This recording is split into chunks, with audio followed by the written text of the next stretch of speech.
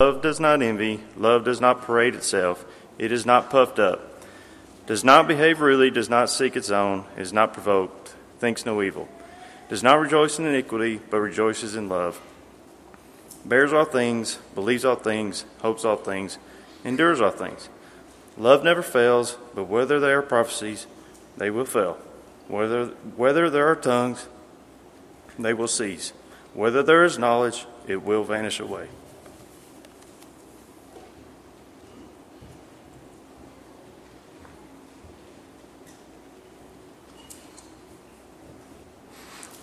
Father, we thank you for your love, for the love that sent Jesus to the cross for our sins, for the love that we have for each other, for the love that we have for you.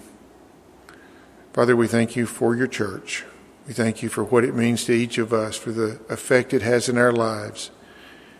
Again, we thank you for the sacrifice that gives us the hope of heaven one day. Father, we have so many who are sick.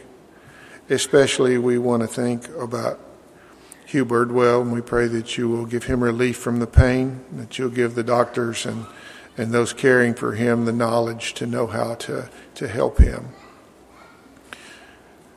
Father, Karen has been pretty sick this week, and we pray that you will bless her, continue to bless her. I know she's better, and we're thankful that she's better. We pray that you will continue to help her improve. Father, we pray for the family of Kay Carrington, Kay Thrasher. We pray that you will give them the comfort that they need in this time of their loss. Father, we also wish to ask for your blessings on Mary Dyer's family. Pray that you will give them the comfort that they need. There's so many others who are sick, and we pray that you will be with them. Comfort them, help them, give them the strength to endure the trials that they face. Father, many of us also face those trials, and we pray that you will bless us and keep us. Father, we have so many missionaries that this congregation supports. We pray that you will give them the courage and the strength that it takes to proclaim your word in places that may be more difficult than here. We also pray that you will be with us as we try to take Jesus to our community. Help us to be missionaries here so that our friends and our neighbors can have the hope that we have. And it's in Jesus' name we pray. Amen.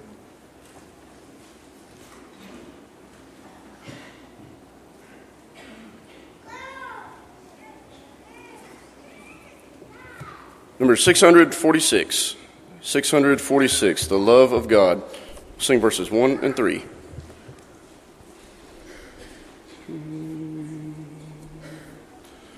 The love of God is greater far than tongue or pen can ever tell. It goes beyond the highest star and reaches to the lowest hell. The guilty pair bowed down with care. God gave his Son to win his erring child. He reconciled and pardoned from his sin. O love of God, how rich and pure, how measureless and strong, it shall forevermore endure the saints and angels' song. Could we with ink the ocean fill, and were the skies of parchment made, were every stalk on earth a quill, and every man a scribe by trade, to write the love of God above would drain the ocean dry, nor could the scroll contain the whole, though stretched from sky to sky. O love of God, how rich and pure, how measureless and strong, it shall forevermore endure, the saints and angels' song.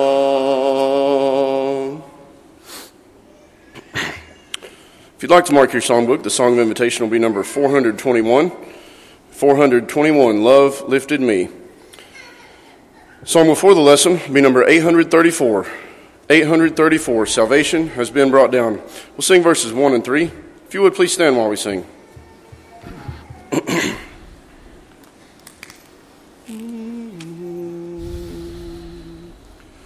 Jesus gave his life a ransom yonder on Calvary, on Mount Calvary, cruel Calvary. Pave the way by blood that we might win a bright shining crown. Praise his holy name. Praise the Lord. Salvation has been brought down. Go and shout and tell it the world around. Tell it today. Tell it today. Preach the word of God that we might win a crown. Tell the lost salvation is full and free. Spread the news all over the land and sea. Tell it afar, tell it afar, all over creation. Praise the Lord, salvation has been brought down. There's a blessed home prepared way over in glory land, in bright glory land, blessed glory land. I have trusted in his love and now am heaven bound. Praise his holy name. Praise the Lord. Salvation has been brought down. Go and shout and tell to the world around. Tell it today to people in sorrow. Tell it today and tell it tomorrow. Preach the word of God that we might win a crown. Tell the lost, salvation is full and free. Spread the news all over the land and sea. Tell it afar in every nation. Tell it afar all over creation. Praise the Lord, salvation has been brought down. Please be seated.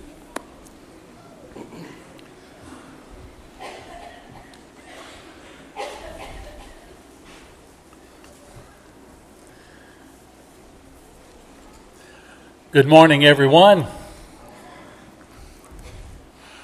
The love of Christ is as perfect as Christ himself. There are very few things we will see in this world that are perfect. But the love of Christ is a perfect love. It is the light that believers follow to live lives that honor Christ. We should know it intimately. Have you ever known something backward and forward, inside out? You didn't need to ask anyone. Other people could ask you. Have you ever known something down to its components, its parts, where you knew what each part did? You could take it apart and put it back together again. And there's no mystery. You know it. Many people, they come to know their jobs very well. Some people have hobbies or pastimes. They've learned so much about them that they really are experts. We have to be experts on the love of Christ. He deserves that from us. Paul wrote to the Corinthians in 1 Corinthians, he spent what is our chapter 12 talking about seeking spiritual gifts. And towards the end of that chapter, he says, you should earnestly seek the better gifts. But then he says, I will show you still a more excellent way. And that's our lesson for this morning, talking about that more excellent way. And that brings us to chapter 13. This great chapter says that without love, many noble things that are certainly good in and of themselves really are not profitable and have no benefit because it's not of love. This earth will pass away, but the love of Christ will not. So we want to understand it. It's discouraging and painful when we think love has failed. God's word says that love never fails. So how is this so? Why does love fail? If it fails, it's an imposter. It's a cheap imitation that was more likely to fail than not. But love never fails. So how do we recognize the love that does not fail? Paul tells us exactly what to look for. Again, it's as clear as anything can be. Not hard to understand, hard to do without the love of Christ, but not hard to understand. It's composed of things that everyone can do everywhere, but often we fail to do so. It's not a failure of Christ's perfect love. It was us. What are the components of love? We'll look at them quickly. Paul tells us here in the book, The Greatest Thing in the World, published in 1884 by Henry Drummond. He asked us to think about a science experiment where a beam of light is passed through a crystal prism. And we want to see what happens. If you ask some guy my age to find a picture of a beam of light passing through a crystal prism, it's got to be this one. Would make a good t-shirt. But as we see, light goes in and out the other side. It's light, but it's a spectrum of colors. It's like they were already there, but now separated, we see each one on its own. And likewise, we can think of the love of God passing through the heart of the believer where God lives. And we're going to see some things. We're going to look at this list today. Things that will be present where love is present. And things that we look to find in ourselves when Christ is present in us. We only have a moment to spend on each one. There have been many sermons preached on each one, countless books. But that's not our goal today. We don't have time. We just want to make sure that we know what makes up love and what to look for in ourselves. First is patience. And notably, Paul mentions it first. Patience is love being passive at the time.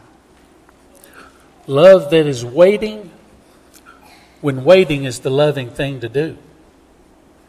And so many of you have had situations in your life where sometimes being patient is about all you could do. But there are times where, as a work of love, we're patient. Well, what are we waiting on? Maybe we're waiting on God and His timing. Maybe we're waiting on a loved one to have that prodigal son moment, to realize the difference between where he is and where God would have him be. Maybe we're waiting on ourselves to get to the point where God is equipping us for a work that he has prepared for us. The most important thing I want to say today is being patient is not doing nothing.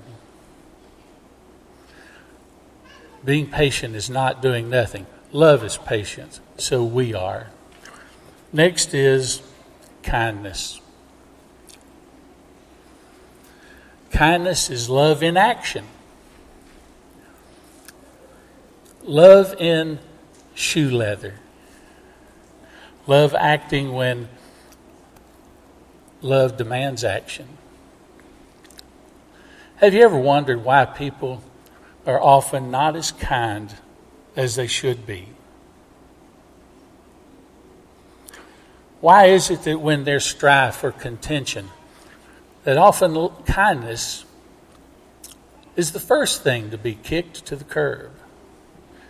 Why don't we cling tightly to it, like a flotation device in open water? There's something that all of us have in common this morning. Regardless of our backgrounds, our experiences, our education, our age, our opinions, our beliefs, there's something that we all have in common. We're only going to get one shot at this life. Only once can we live it. We only get one shot at today.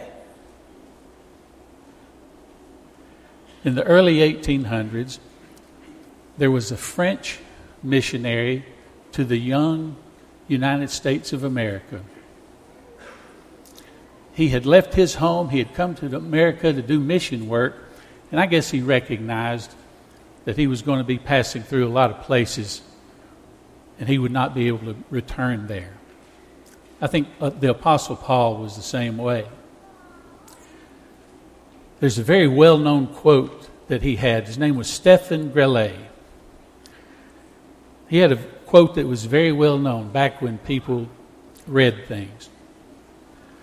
And he said, "I shall pass this way but once. Therefore, if there is any good that I can do, any kindness that I can show to any human being, let me do it now. Let me not defer it nor neglect it, for I shall not pass this way again." Love is kind.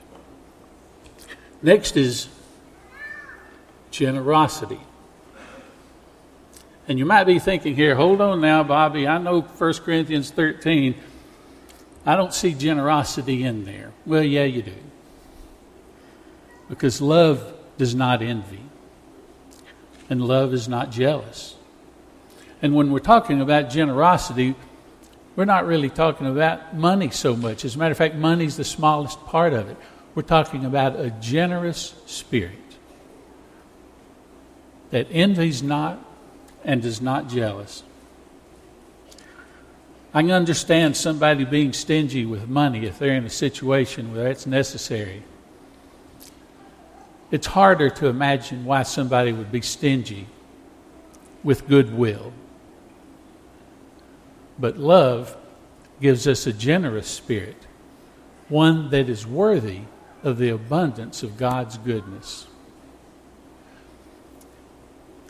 I said to the teen class a few weeks ago, envy is a double sin. Envy is a bad one. Envy and jealousy come from when we compare ourselves to others and we don't like what we see in the comparison. A person looks on his neighbor and has envy. At the same time, he has decided God has been too generous to his neighbor. He's also deciding that God has not been generous enough to him. That's 2 times he thought he knew better than the Father. But in Christ, envy and jealousy, they won't be present, and that will leave us with a generous spirit. Next is humility. Love does not seek its own. It's not puffed up. It's not arrogant. If we're not going to seek our own, what are we to seek? Seek first the kingdom of God.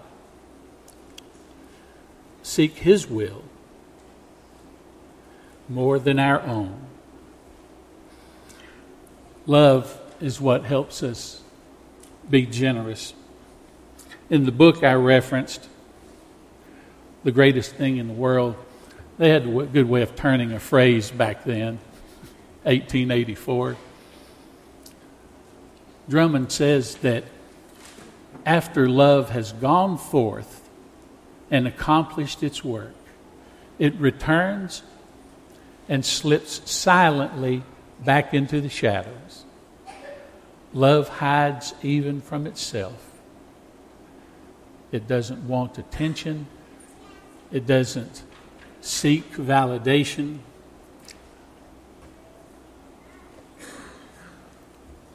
What else did I say there? Does not want recognition. But love makes us humble. Courtesy. Now here's a good one. We need courtesy today, right? The world needs courtesy. They should see it in us. Courtesy is love shown toward society. It's love shown toward community. It's the way that we can show that Christ is in us even to a stranger. We show courtesy to even a stranger. Not because who he is, but because he is.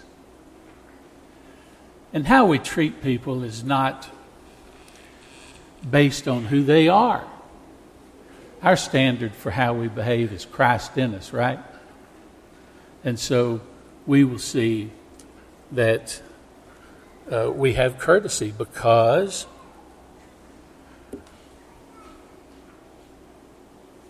love does not act unbecomingly. Love does not behave unseemingly. There's our tie to the Scripture.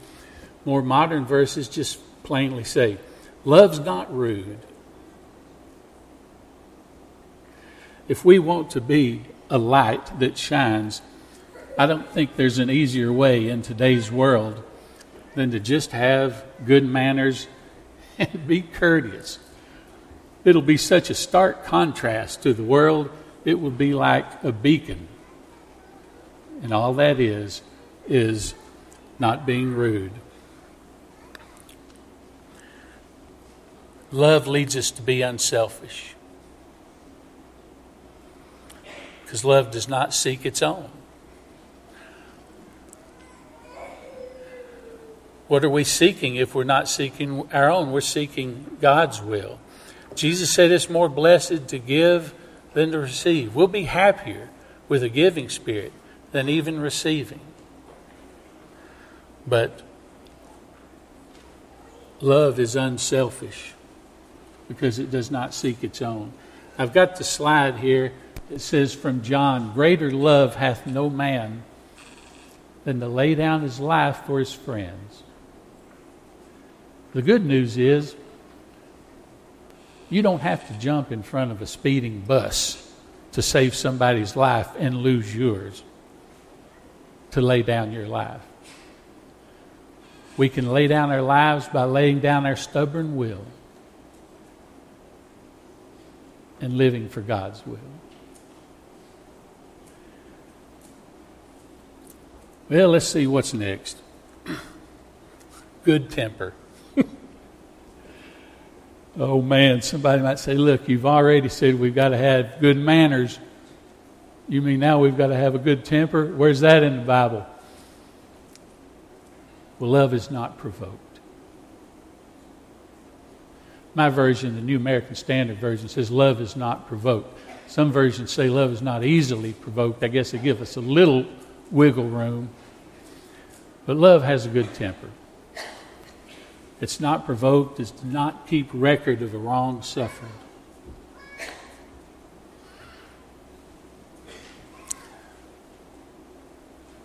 Drummond said in his book that sometimes a bad temper is not seen as something to take into consideration when estimating the character of a man.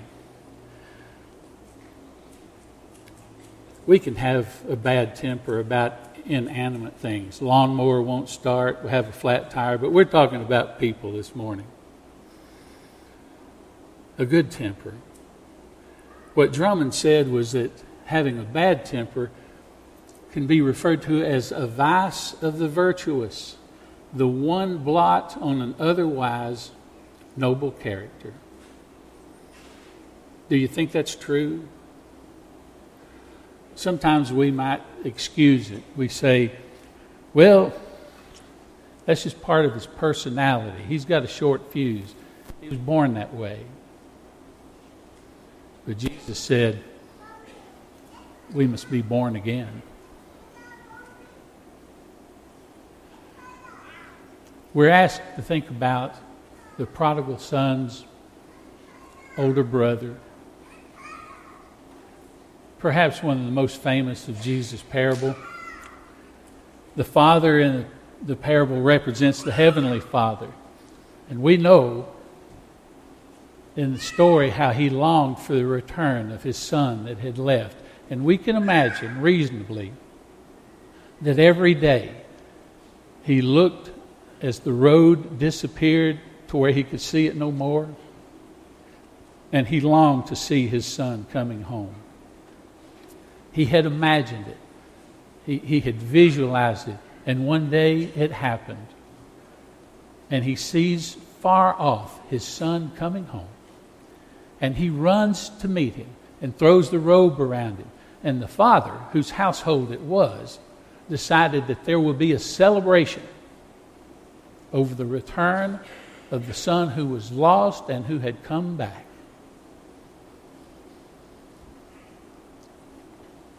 The older brother wouldn't have any of it. The older brother was a total drag. And you imagine how painful that was to the father, that he would not choose to rejoice with him. And Drummond asked this question. He says, imagine how many prodigals have been kept out of the kingdom by the unlovely character of those who profess to be within.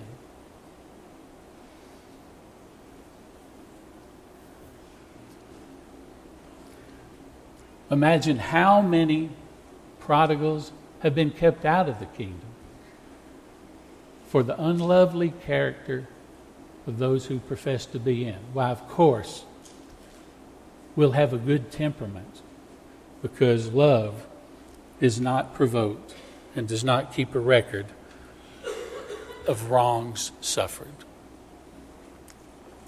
Next is guilelessness. Had to go to the dictionary for this one.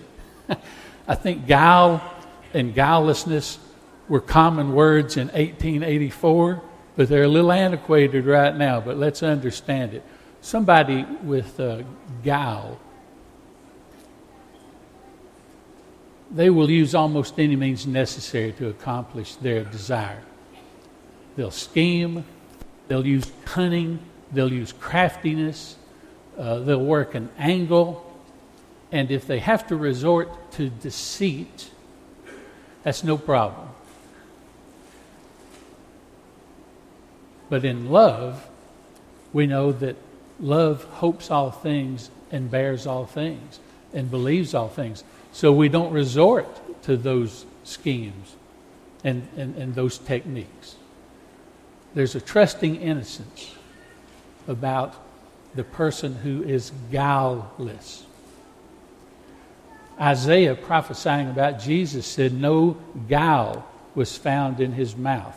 And newer translations may say no deceit was in his mouth. So what you see is what you get. There's no attempt to make you think anything other than what is there. Guilelessness. Love hopes all things and bears all things. I'll leave you with this thought on this one. because of love, when things aren't good, we still believe in good. And that's important. Okay, the last one on our list, sincerity. Love rejoices in the truth. Sometimes the truth's not what we want to hear. Sometimes we wish it was something else. But we can rejoice that we've heard it. A patient may go to a doctor, and the doctor doesn't always have good news. But you want to know the truth. And sometimes there are things in people's lives that they don't want to hear about changes they need to make, but they can rejoice about hearing the truth. But love will always rejoice in the truth. It's no secret that in today's society, the truth is on the ropes. A lot of times, truth doesn't have a good day, it seems. But so our message, if we're going to be a friend to Jesus, we'll always be a friend to the truth. And we will stick up for the truth, and we'll defend the truth. And that means we've got to put in some work. Because I don't think in the world we have today, it's just going to fall in our lap every time. But we rejoice in the truth. So that's our 9 things. If we'll look at the list again here, these are the things that we find present where love is passing through the heart of the believer. I tell you why I like this. First, I like it because it's 9 things, even though it fully captures what Paul has listed here in 1 Corinthians. I can remember 9 things. You can remember 9 things today. But I like this because it answers a lot of questions I've heard and a lot of questions I've had. I've been in adult Bible classes, and somebody would read from John that if we walk in the light as he is in the light, and then we'll all say, now what would that look like? Well, it looks like this. And in another class we might say, hey, we're told that we have to walk in a manner worthy of the name we're called. What would that look like? Well, it would look like this. And we read where Paul writes to the Romans to present your bodies as a living sacrifice, which is your spiritual act of worship. How do we do about this? Well, we live out the law of love, which is God's will, instead of our own. Paul told the Ephesians in chapter 3, he said, I hope for you that you will come to understand the width and the breadth and the depth and the length of God's love. Okay, we want that. How do we get there? By doing love. And I say that for a reason. The list I've put before you this morning, they're all nouns. Patience is a noun, kindness is a noun. But when Paul originally penned these things, all of this was in verb form. And we'll come to understand it by doing it. I want to say something about religion and define it very clearly in terms of what it's going to mean to me. Paul told in chapter 12 to earnestly seek the better gifts, and we should do that. We are in a spiritual kingdom, and we should seek to know and understand spiritual things, and we need to invest our energy in that, and we'll be blessed for it. And we're told to do it. There have been a few times where I've seen somebody in their zeal for pursuing the spiritual. Unfortunately, they come away with a negative connotation with the word religion. Maybe they've seen too many bad examples. Maybe they've seen too many times where someone wasn't walking the walk. But they just conclude that religion is empty and meaningless and lacking emotion and is just going through the motions. And that's unfortunate. And we shouldn't judge people unfairly, because I've known many, many devout people who I know love the Lord.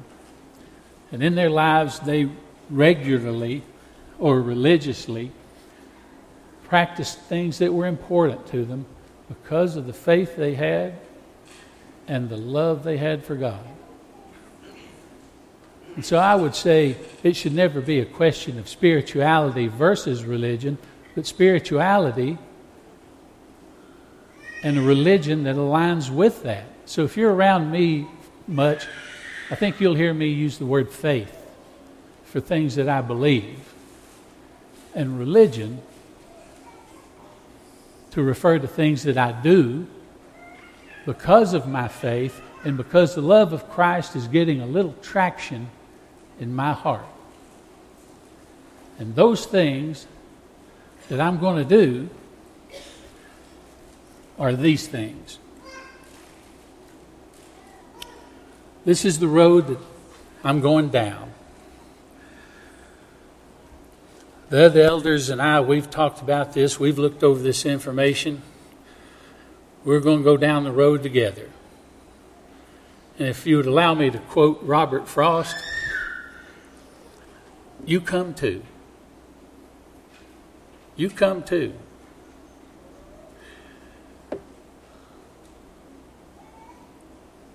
Someone might be thinking, all right, I hear you. I hear you on this touchy-feely love stuff. But what about some important things? Okay, like what? Well, what about sin? Well, love cannot rejoice in unrighteousness, so we're against it. And someone might say, well, now, hey, you've not said much this morning about doctrine. Are we going to be sound? Nothing will keep us more sound than the love of Christ, because love rejoices in the truth.